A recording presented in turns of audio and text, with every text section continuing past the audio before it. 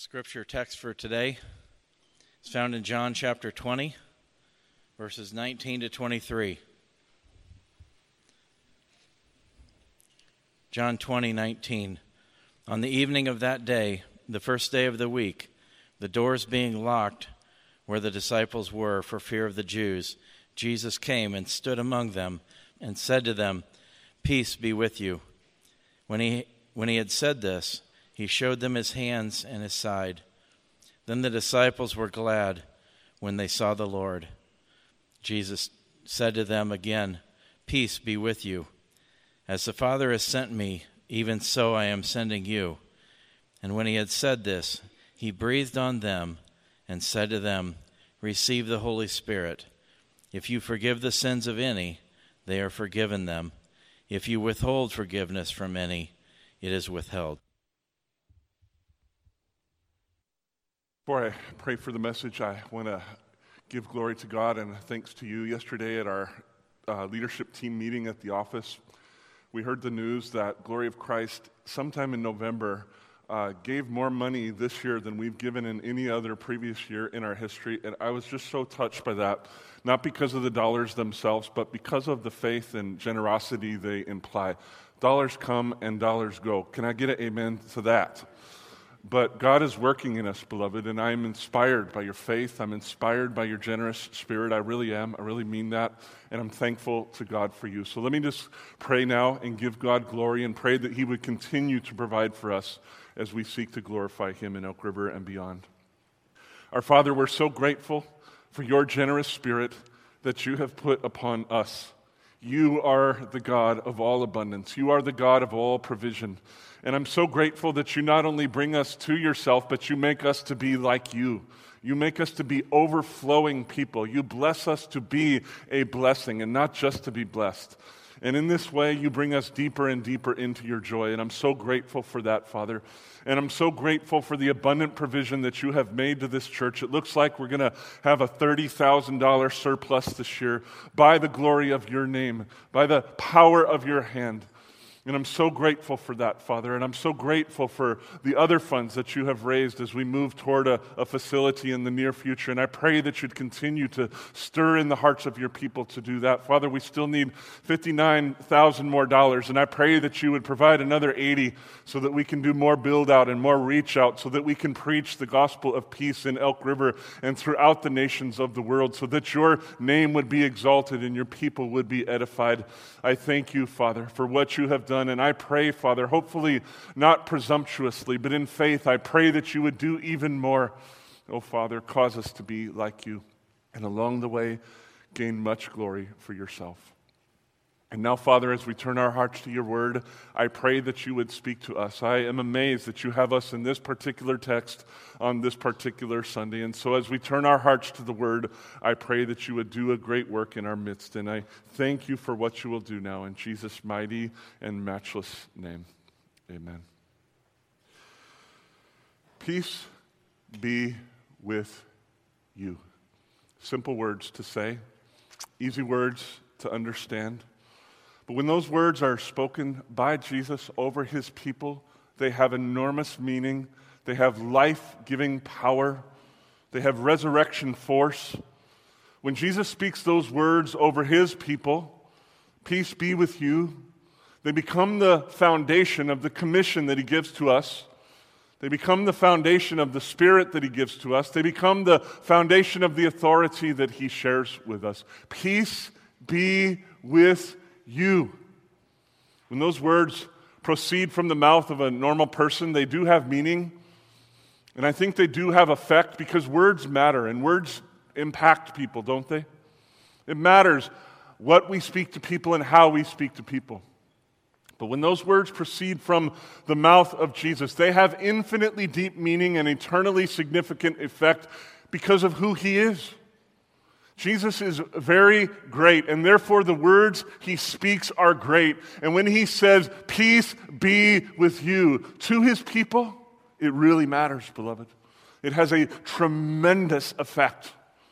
And so I pray this morning that we will grow in our understanding of what these words mean, But I also pray that we would experience their power as we watch Jesus speak these words over his people so long ago, and as we hear him speak those words over us right here, right now in the city of Elk River. I pray that the peace of God in Christ would touch every room in this heart, every heart in this room. And I pray that the peace of God in Christ would equip us as a people to go into the world and preach the gospel of peace. The Lord may just do an amazing thing in our midst today, beloved.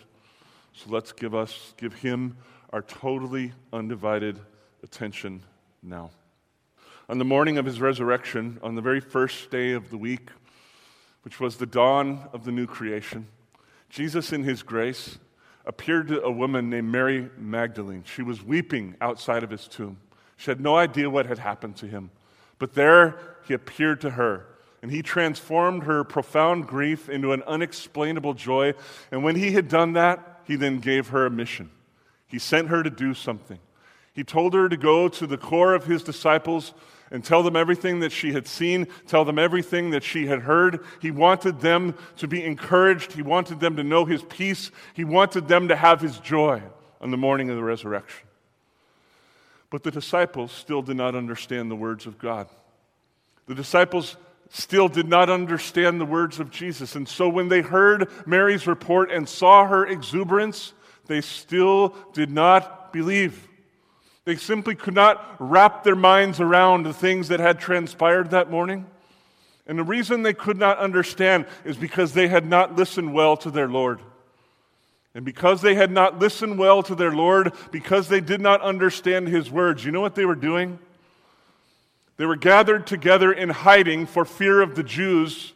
They were concerned that the same people who put Jesus to death might also come after them, arrest them, imprison them, flog them, and crucify them.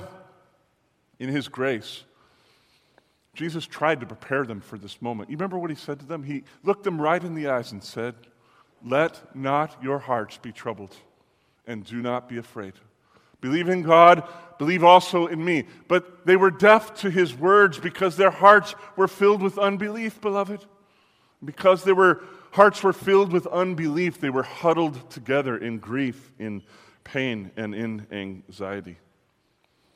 On that morning, they were, as I said, overcome with grief rather than faith. And on that evening, they were in the same exact state. By the evening of that same day, they were locked together in a house near Jerusalem. Peter was there. Even though he had seen the tomb, he was there. John was there. Even though he had seen and believed to some extent, he was still confused. And so he was there, hiding from the world in fear. Judas, we know, had forsaken Jesus. Thomas, we see in verse 24, was not with them on that night. The other 8 disciples were there. Perhaps some others were there with them as well. But whoever was in that room, here's what happened. As they were huddled together in fear, anxiety, and grief, Jesus suddenly appeared in their midst. Boom, there he was right in front of them. John doesn't really tell us how this happened. He just tells us that it happened. Maybe somehow Jesus persuaded somebody to open the door for him. Don't know. Maybe the same angel who rolled the stone away from his tomb also unlocked the door to that house for him. We don't know. Perhaps some suggest Jesus, because he had been resurrected, the nature of his body was different, and somehow he actually mysteriously passed through that door. Some would have us think that Jesus sort of dematerialized and rematerialized in that room. And indeed, later, the Apostle Paul teaches us that the resurrected body is different than the pre-resurrection body.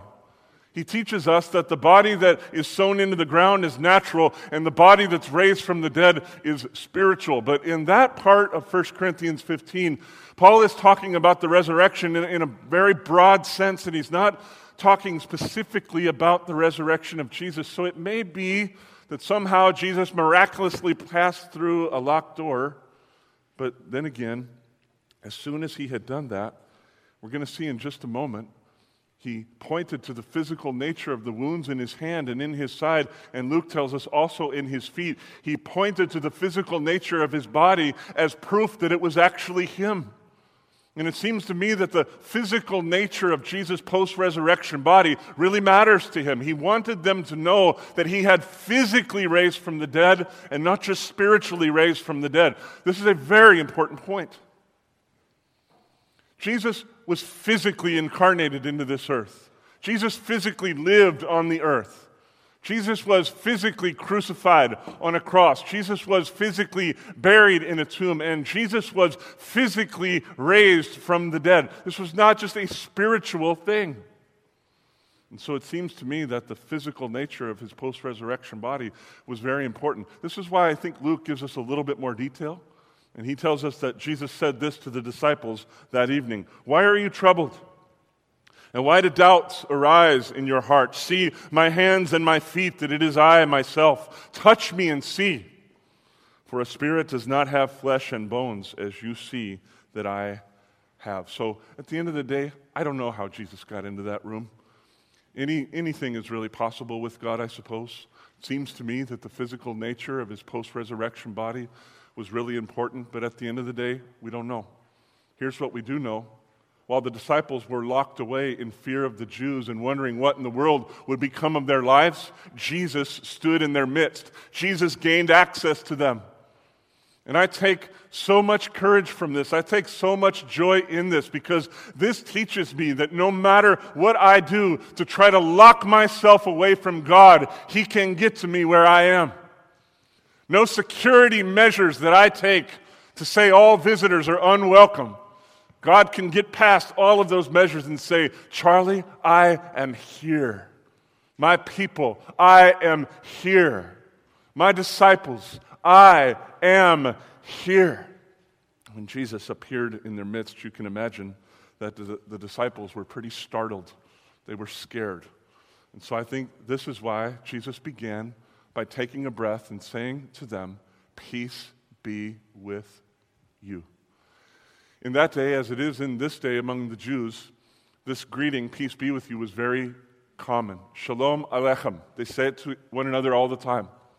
But in this case, I don't think Jesus was just giving a normal greeting. "Hey guys, how's it going? Good to see you."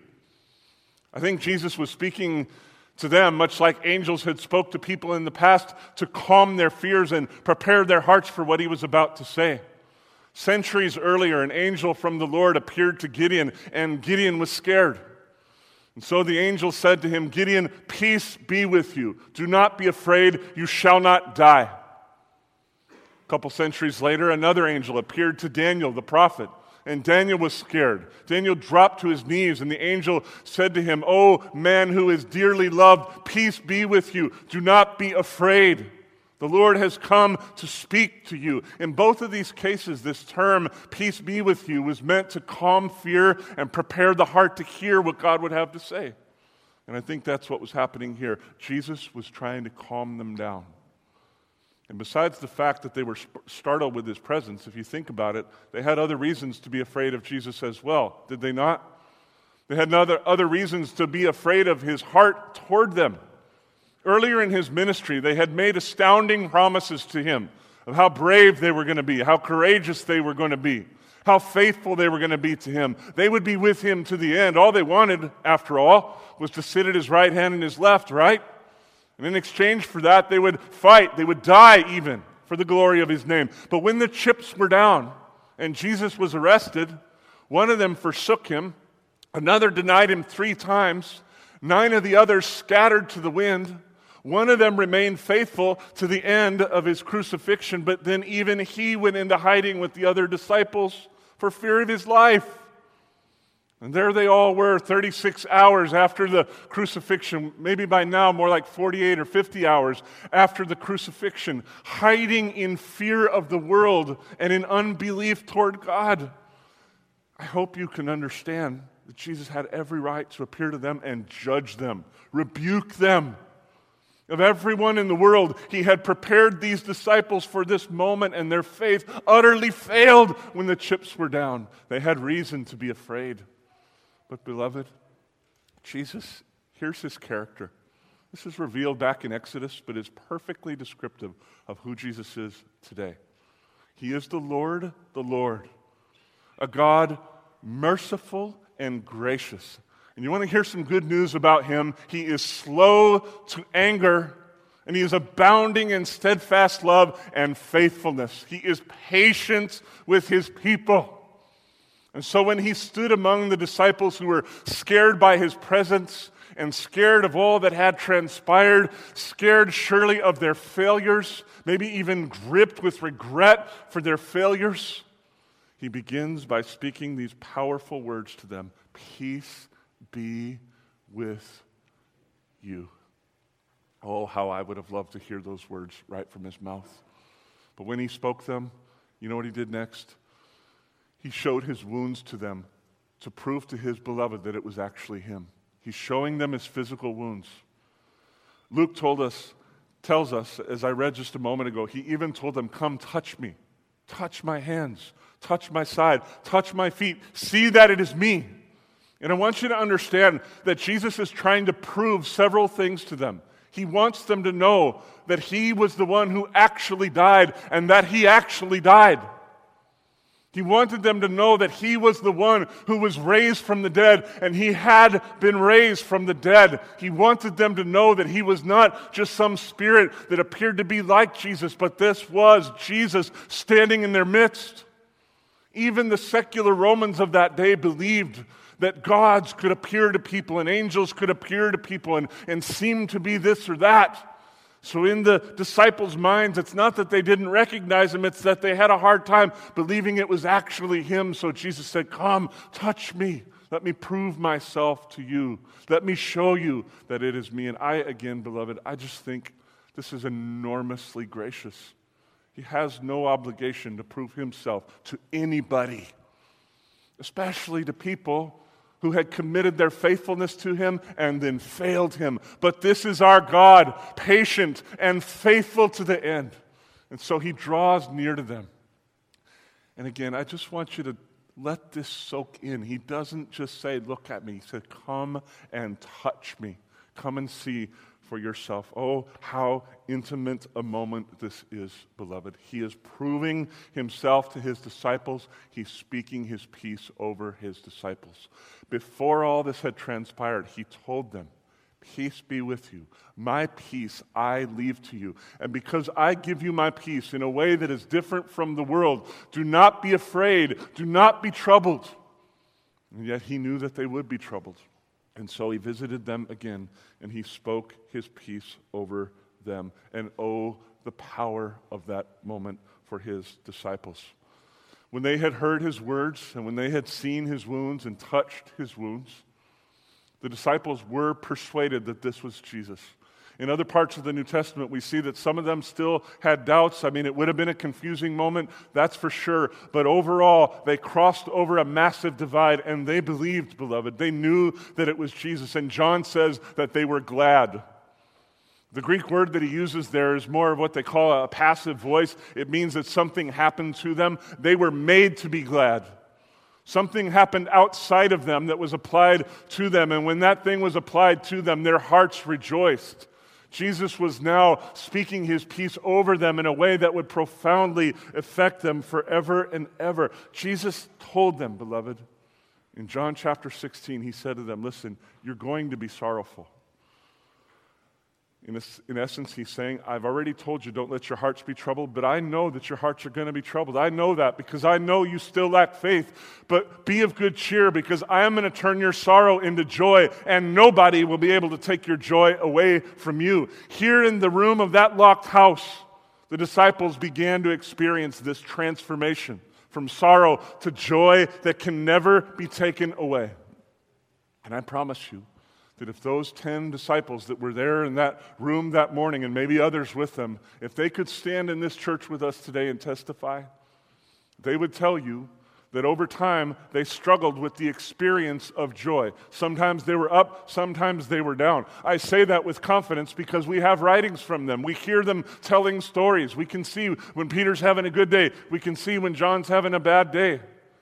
We can see these things, and yet the source of their joy remained Jesus Christ himself, the risen Lord. And since the source of their joy remained, their joy increased as their faith increased. The more they understood the Scripture, the more they understood the words of Jesus, the more they believed and simply relaxed their self in Him, the more they found joy. And I promise you that if those disciples could stand with us today, they would tell you that they have now inherited an everlasting joy that no one can ever take from them. And I say that with utter confidence because Hebrews 11 tells us as much.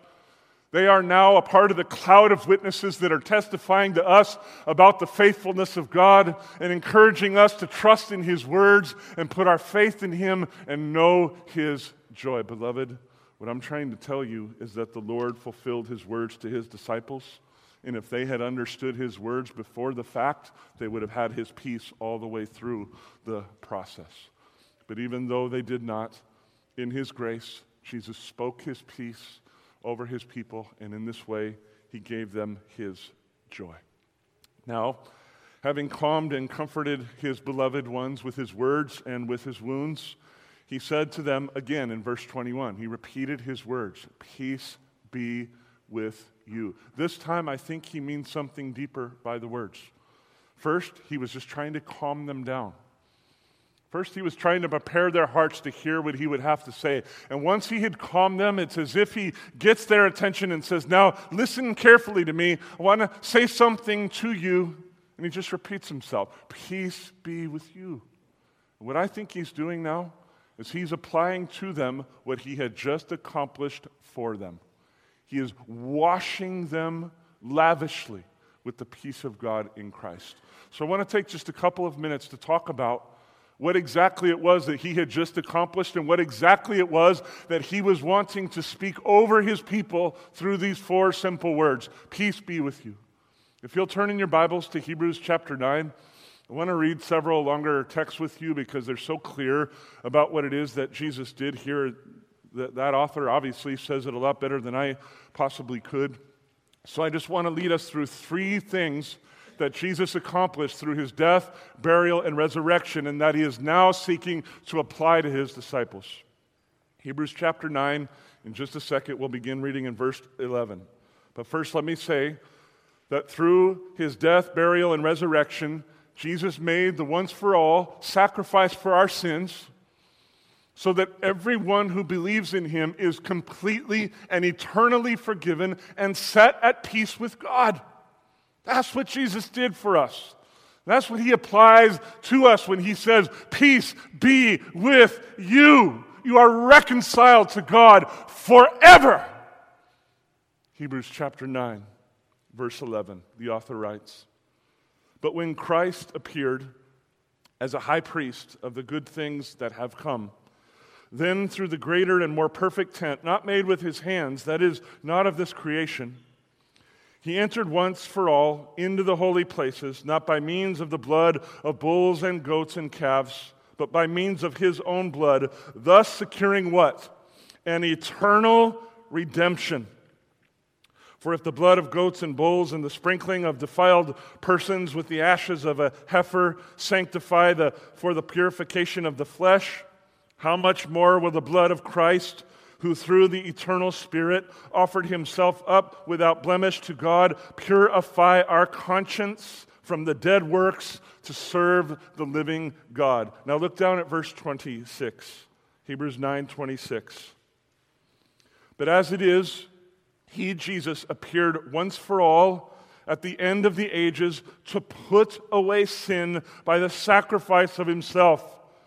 And just as it is appointed for man to die once, and after that comes the judgment, so Christ, having been offered once to bear the sins of many, will appear a second time, not to deal with sin, but to save those who are eagerly waiting for Him." What did Jesus accomplish through His death, burial, and resurrection? He did what 1,400 years of animal sacrifice could not do. He made the once-for-all sacrifice for sin. And now there is a way for humanity to be made right with God, and that is to believe in Jesus Christ. When you believe in Him, His sacrifice is applied to you, and you have eternal peace with God that no one can ever take away from you. This is what is meant by salvation. This is what is meant by eternal redemption. This is what is meant by eternal life. And this is what Jesus wanted to speak over his disciples. Just put yourselves in that room with them, beloved. They did not understand what he had just done. And he's shooting the first shot over the bow, if you will, to say, disciples, I want you to understand that I have just reconciled you to God. Peace be with you. Second thing, through his death, burial, and resurrection, Jesus not only saves us from sin, but he promises to absolutely sanctify everyone who belongs to him and believes in him. In other words, he'll move us from a place of struggling with sin to a place where we are utterly and perfectly holy as he is holy. He guarantees this work inside of us. And I don't know about you, but there are days in my life and weeks in my life where I wonder, is that true?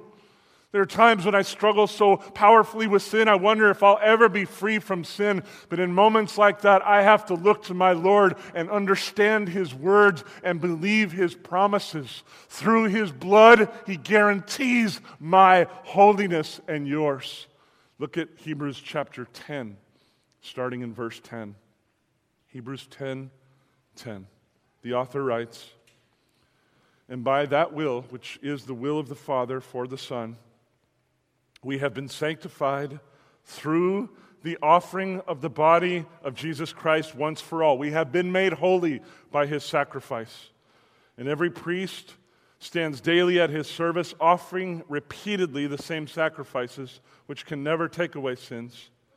But when Christ had offered for all time a single sacrifice for sins, he sat down at the right hand of God, waiting from that time until his enemies should be made a footstool for his feet. And here's the key sentence now.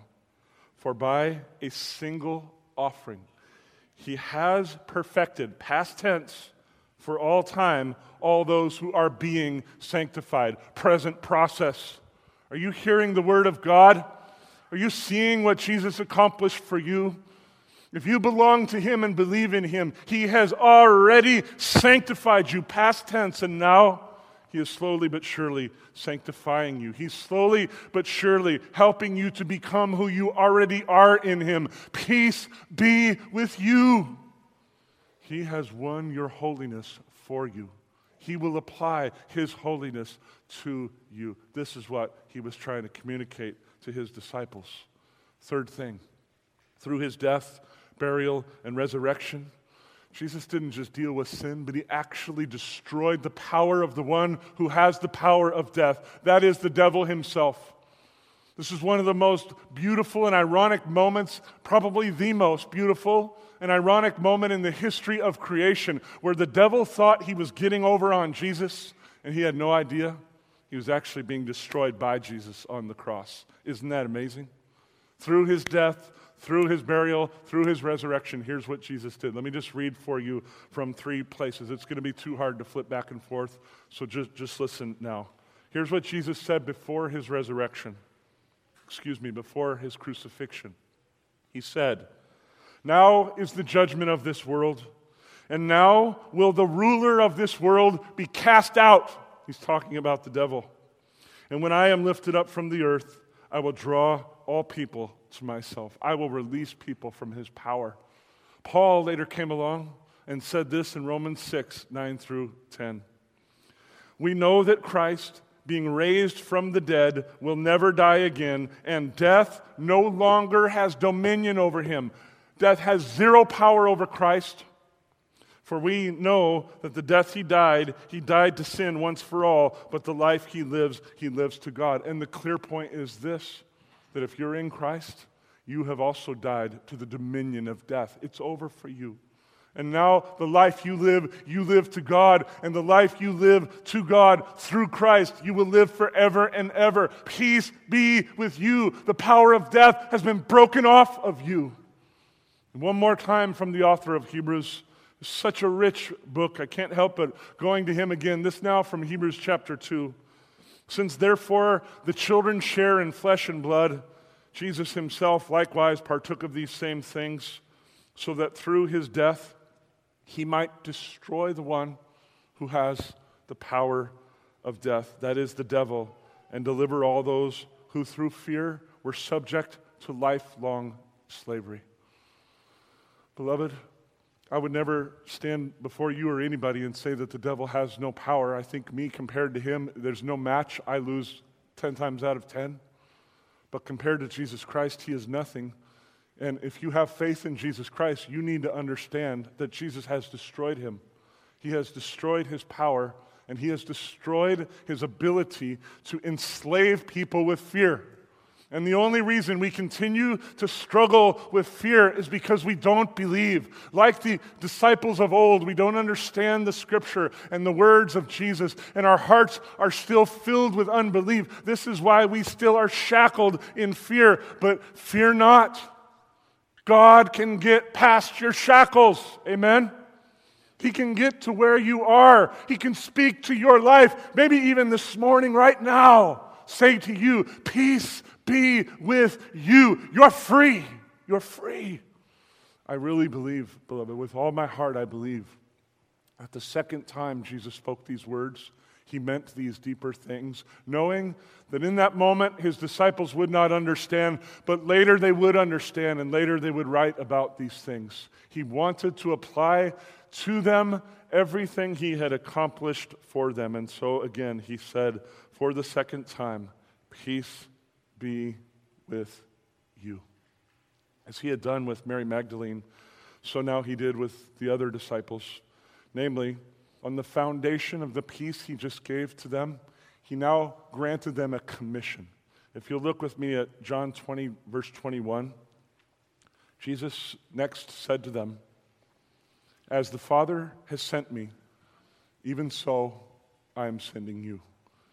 Those words probably sound familiar to you because Jesus prayed those exact words in John chapter 17. And the way it was there is the way it is here. Jesus is saying, in the way that the Father sent me, now I am sending them. Or actually, he's now actually speaking directly to his disciples. And he's saying, the way the Father sent me, I'm now passing this on to you. I'm treating you the way the Father treated me. So how did the Father send Jesus? God the Father sent Jesus into the world out of the overflow of the profound communion that they share with one another and the peace that they have with one another. The mission of the Son in the world was the overflow of his love with the Father and with the Spirit. And when Jesus came into the world, he preached the gospel of peace. And when he preached the gospel of peace, all who belonged to him believed in him and came to have eternal life through him. That's how Jesus was sent into the world. And so now he's saying to his disciples, I'm going to do the same thing to you. Out of the overflow of the communion that I have just won for you, out of the peace that you now have with God, I'm going to send you into the world to be a preacher of peace. I'm going to send you into the world as ambassadors of reconciliation, proclaiming to the world from the heart of God, come now and be reconciled to God. Come now and be at peace with God through the Lord Jesus Christ. Out of the overflow of peace comes this commission. Beloved, the call to go into the world today, into the city of Elk River today, and preach the gospel today, is not a call that has to do with duty or obligation. It is a tremendous privilege, and it is the overflow of love and peace. Jesus has reconciled us to the Father. And so out of the overflow of that reconciliation, of that peace, of that love, he sends us into the world. And I think that that is just an amazing privilege that he gives to us. Unbelievable privilege. He is essentially enfolding his disciples into the fellowship of the Trinity, and that ought to just take your breath away. But as glorious as it is and as much of a privilege as it is, it's actually impossible in the flesh. Any of you who've tried to win a person to Christ in your flesh will know it is impossible, right? I once heard John MacArthur say that the job of the church in preaching the gospel is not to overcome consumer resistance as if we're some kind of corporation, but we're trying to raise the dead.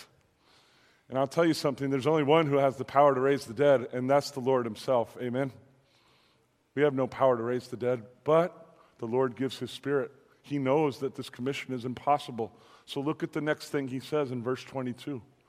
Having said that to his disciples, he took a breath and he breathed it out upon them. He breathed upon his disciples. And when he had breathed upon them, he said the words, "Receive the Holy Spirit." The word here for breathed is the exact same word that's used in Genesis 2:7, where God the Father breathed life into Adam. You remember that moment? He had created him, and then he breathed life into him.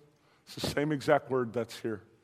At the dawn of creation, God breathed life into Adam, and at the dawn of recreation, Jesus is breathing life into his disciples, and he's granting them his power. See the connection. This is why I said to you at the beginning of the message that when Jesus speaks his peace, it is filled with life-giving force. This is what I meant. He speaks life into his people by giving his peace to his people. That's what he does. This is the same word that was used by Elijah, by the Lord of Elijah.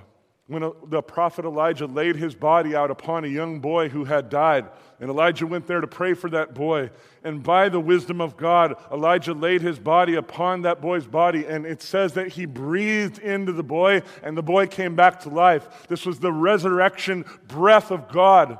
It was not Elijah who raised this man from the dead. It was the glorious God who used Elijah to raise this boy from the dead.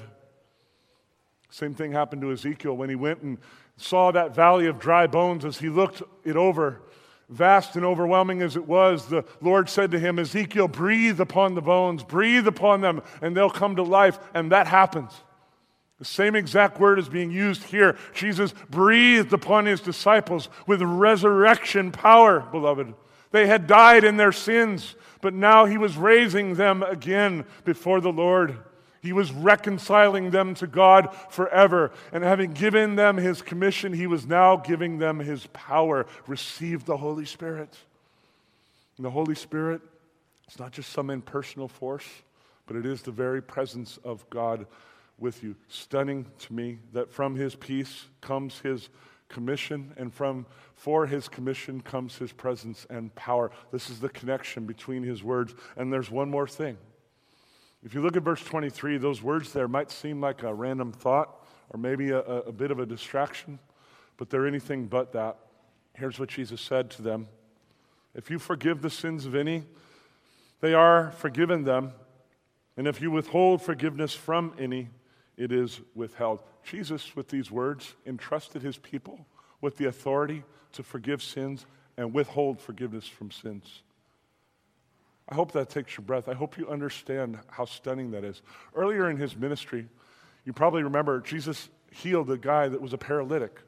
The guy could not function, and he spoke a word, healed the man got up and walked around. An amazing miracle. But Jesus said that he did that in order to prove that he had an even greater authority. And that much greater authority was to release people from the consequences of their sins before God. That was an outrageous claim, and it angered people. So how much more outrageous is it that Jesus now turns to his disciples and grants them that same authority? How outrageous is that? It's one thing for a man who is God and who has never sinned to have the power of forgiveness over sins, but now Jesus entrusts people who are just people and who have been forgiven much sin with this same kind of authority. So what's going on here? And how do all these pieces connect? Well, I think that this is what Jesus is up to in this text. He came into the world to reconcile sinners to himself, and he did that. He laid down his life. He was buried in a grave. He was raised from the dead, and now he was appearing to his disciples and encouraging them, giving his peace to them, and stoking the fires of their faith. Peace be with you, he said. And then he told them that he was going to send them out into the world. And the reason he was sending them into the world, beloved, was to preach the gospel of peace. They were going to have to go out into one nation after another and tell the people about Jesus. And when they told people about Jesus, two things would happen. Some people would be cut to the heart and believe. Other people would be hardened in their heart and they would not believe. In other words, as the gospel is preached, the problem of sins becomes immediately present. To preach the gospel is to deal with sin. And so when Jesus sent his people into the world, he gave them power to preach, but he also gave them authority to finish the job, to deal with sin. And here's the authority that he gave to them. We see it in Peter and in others who preached later. When people did believe the gospel, humble their hearts before the Lord, Peter and others pronounced to them, "You now have eternal life. Your sins are forgiven." When people hardened their hearts and refused to believe, people like the Apostle Paul looked at them and said, "Oh, how hard are your hearts? If you do not repent, the wrath of God surely remains upon you." In other words, he withheld forgiveness from them by the authority of God. In order to preach the gospel, you must deal with sins. This is why Jesus gave authority to his people, plain and simple. Now, I do want to be clear that nobody has the inherent authority to forgive sins but God. Nobody. This is not a matter of saying that Jesus puts us on our level, puts us on his level, and makes us as if we are God. I'm certainly not saying that. But I don't know how you escape the force of these words. He's entrusting his inherent authority to us so that we share in it with him. We're becoming partners with him in dealing with sin in the world. It's really stunning. And so in our lives, maybe even this Christmas season, we'll deal with people and we'll preach the gospel to them. Maybe somebody will be cut to the heart and believe. We as a people of God have the right to say to them, "Your sins are forgiven." Because we're not speaking from ourselves. We're speaking from the Scripture. We're speaking from the authority granted to us by God. And if someone we talk to about the gospel refuses to believe and hardens their heart, we can rightfully, authoritatively warn them that they are in danger of the wrath of God. We can do that. And God promises that as we properly discern his will and apply that to the lives of people, that he is going to honor our pronouncements. That just takes my breath away. Now, I say our pronouncements because Christians throughout the centuries, for the most part, and especially in the Protestant wing of the church, we have almost universally acknowledged that Jesus, in granting this authority to those early disciples, was essentially speaking to his church as a whole. In other words, he was not just telling the apostles that they had the power to forgive sins. And we don't have time to go into this. I really wish we had another 30 minutes we could give to this so that I could show you what I mean, because I think this is really important. But let me just point you to a couple scriptures and encourage you to look them up later. Later, one of the apostles, Paul, in 1 Corinthians 6, 1 through 8, told the church, instructed the church about how to make judgments with regard to sin. And he told them, listen, don't you know that you as the people of God are going to judge the world? And if that's not enough, don't you know that you're going to judge angels? Don't you know this? By the way, just to let you know, when I've read that at times in my past, I've scratched my head and said, Paul, no, I did not know that. I did not know that the people sitting before me, this simple body of Christ in Elk River, Minnesota, that we would be lifted up to judge men and angels. I did not know that, but Paul declares it. And Paul's point is that in practicing dealing with sin as a body, you become equipped and competent to deal with sin in the world. He's an apostle, beloved. If he thought that the authority to forgive sin was only given to apostles, he would have taught that, but he didn't teach that. James, another apostle, in James 5:16, said that the church broadly ought to confess our sins to one another. He did not say that we are to confess our sin just to the apostles or just to the leaders of the church. He said, confess your sins to one another. And the reason he said that is because we're supposed to help one another deal with sin. John himself, in 1 John 5, 17 and 18, we'll look at this later this year, taught us how to deal with sin in our midst because he knows that the authority for this has been granted to the church. And again, if he, the shepherd of the churches to which he wrote, thought that the authority of forgiveness belonged in his hands alone, he would have said that, but he did not say that.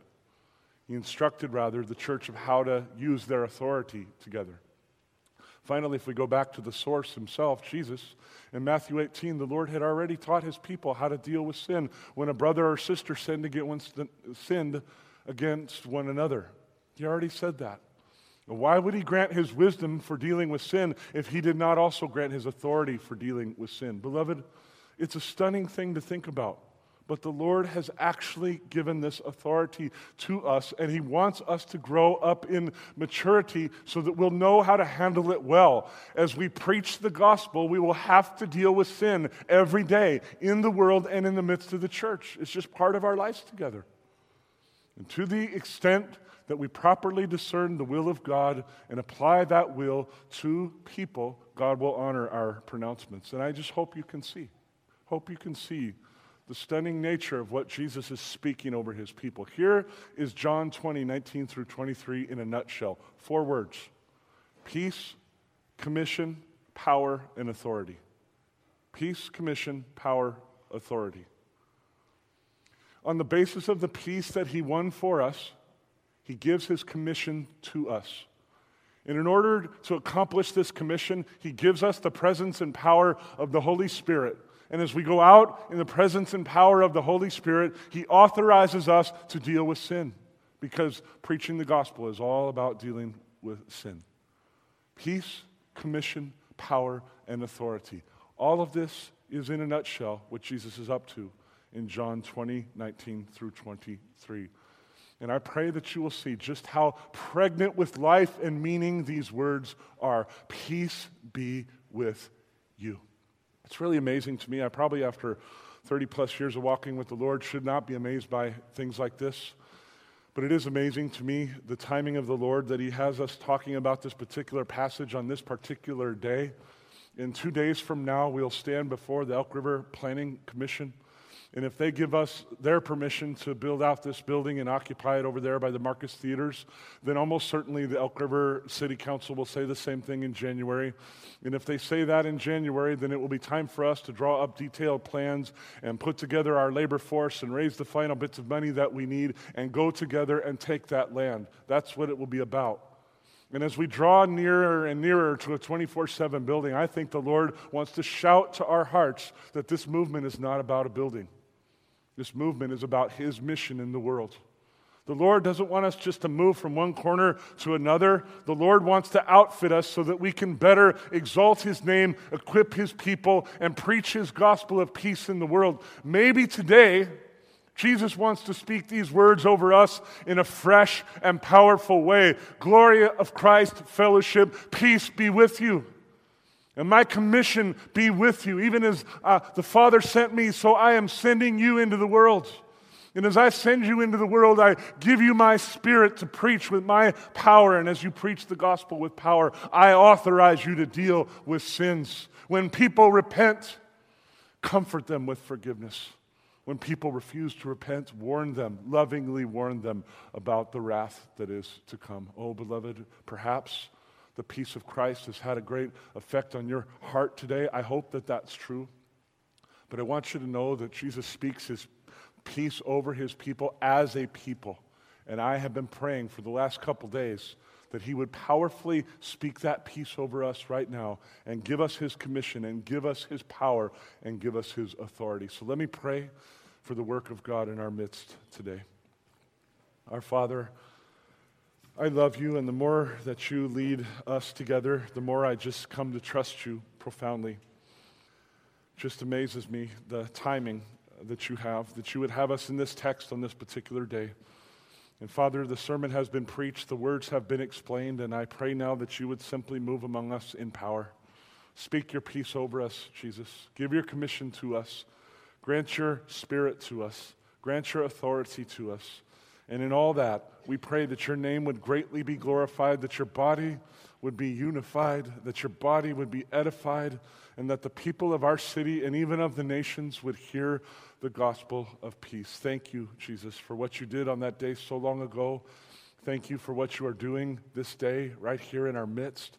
And thank you for what you will do in the coming months and years. In your great and gracious name, we pray these things. Amen.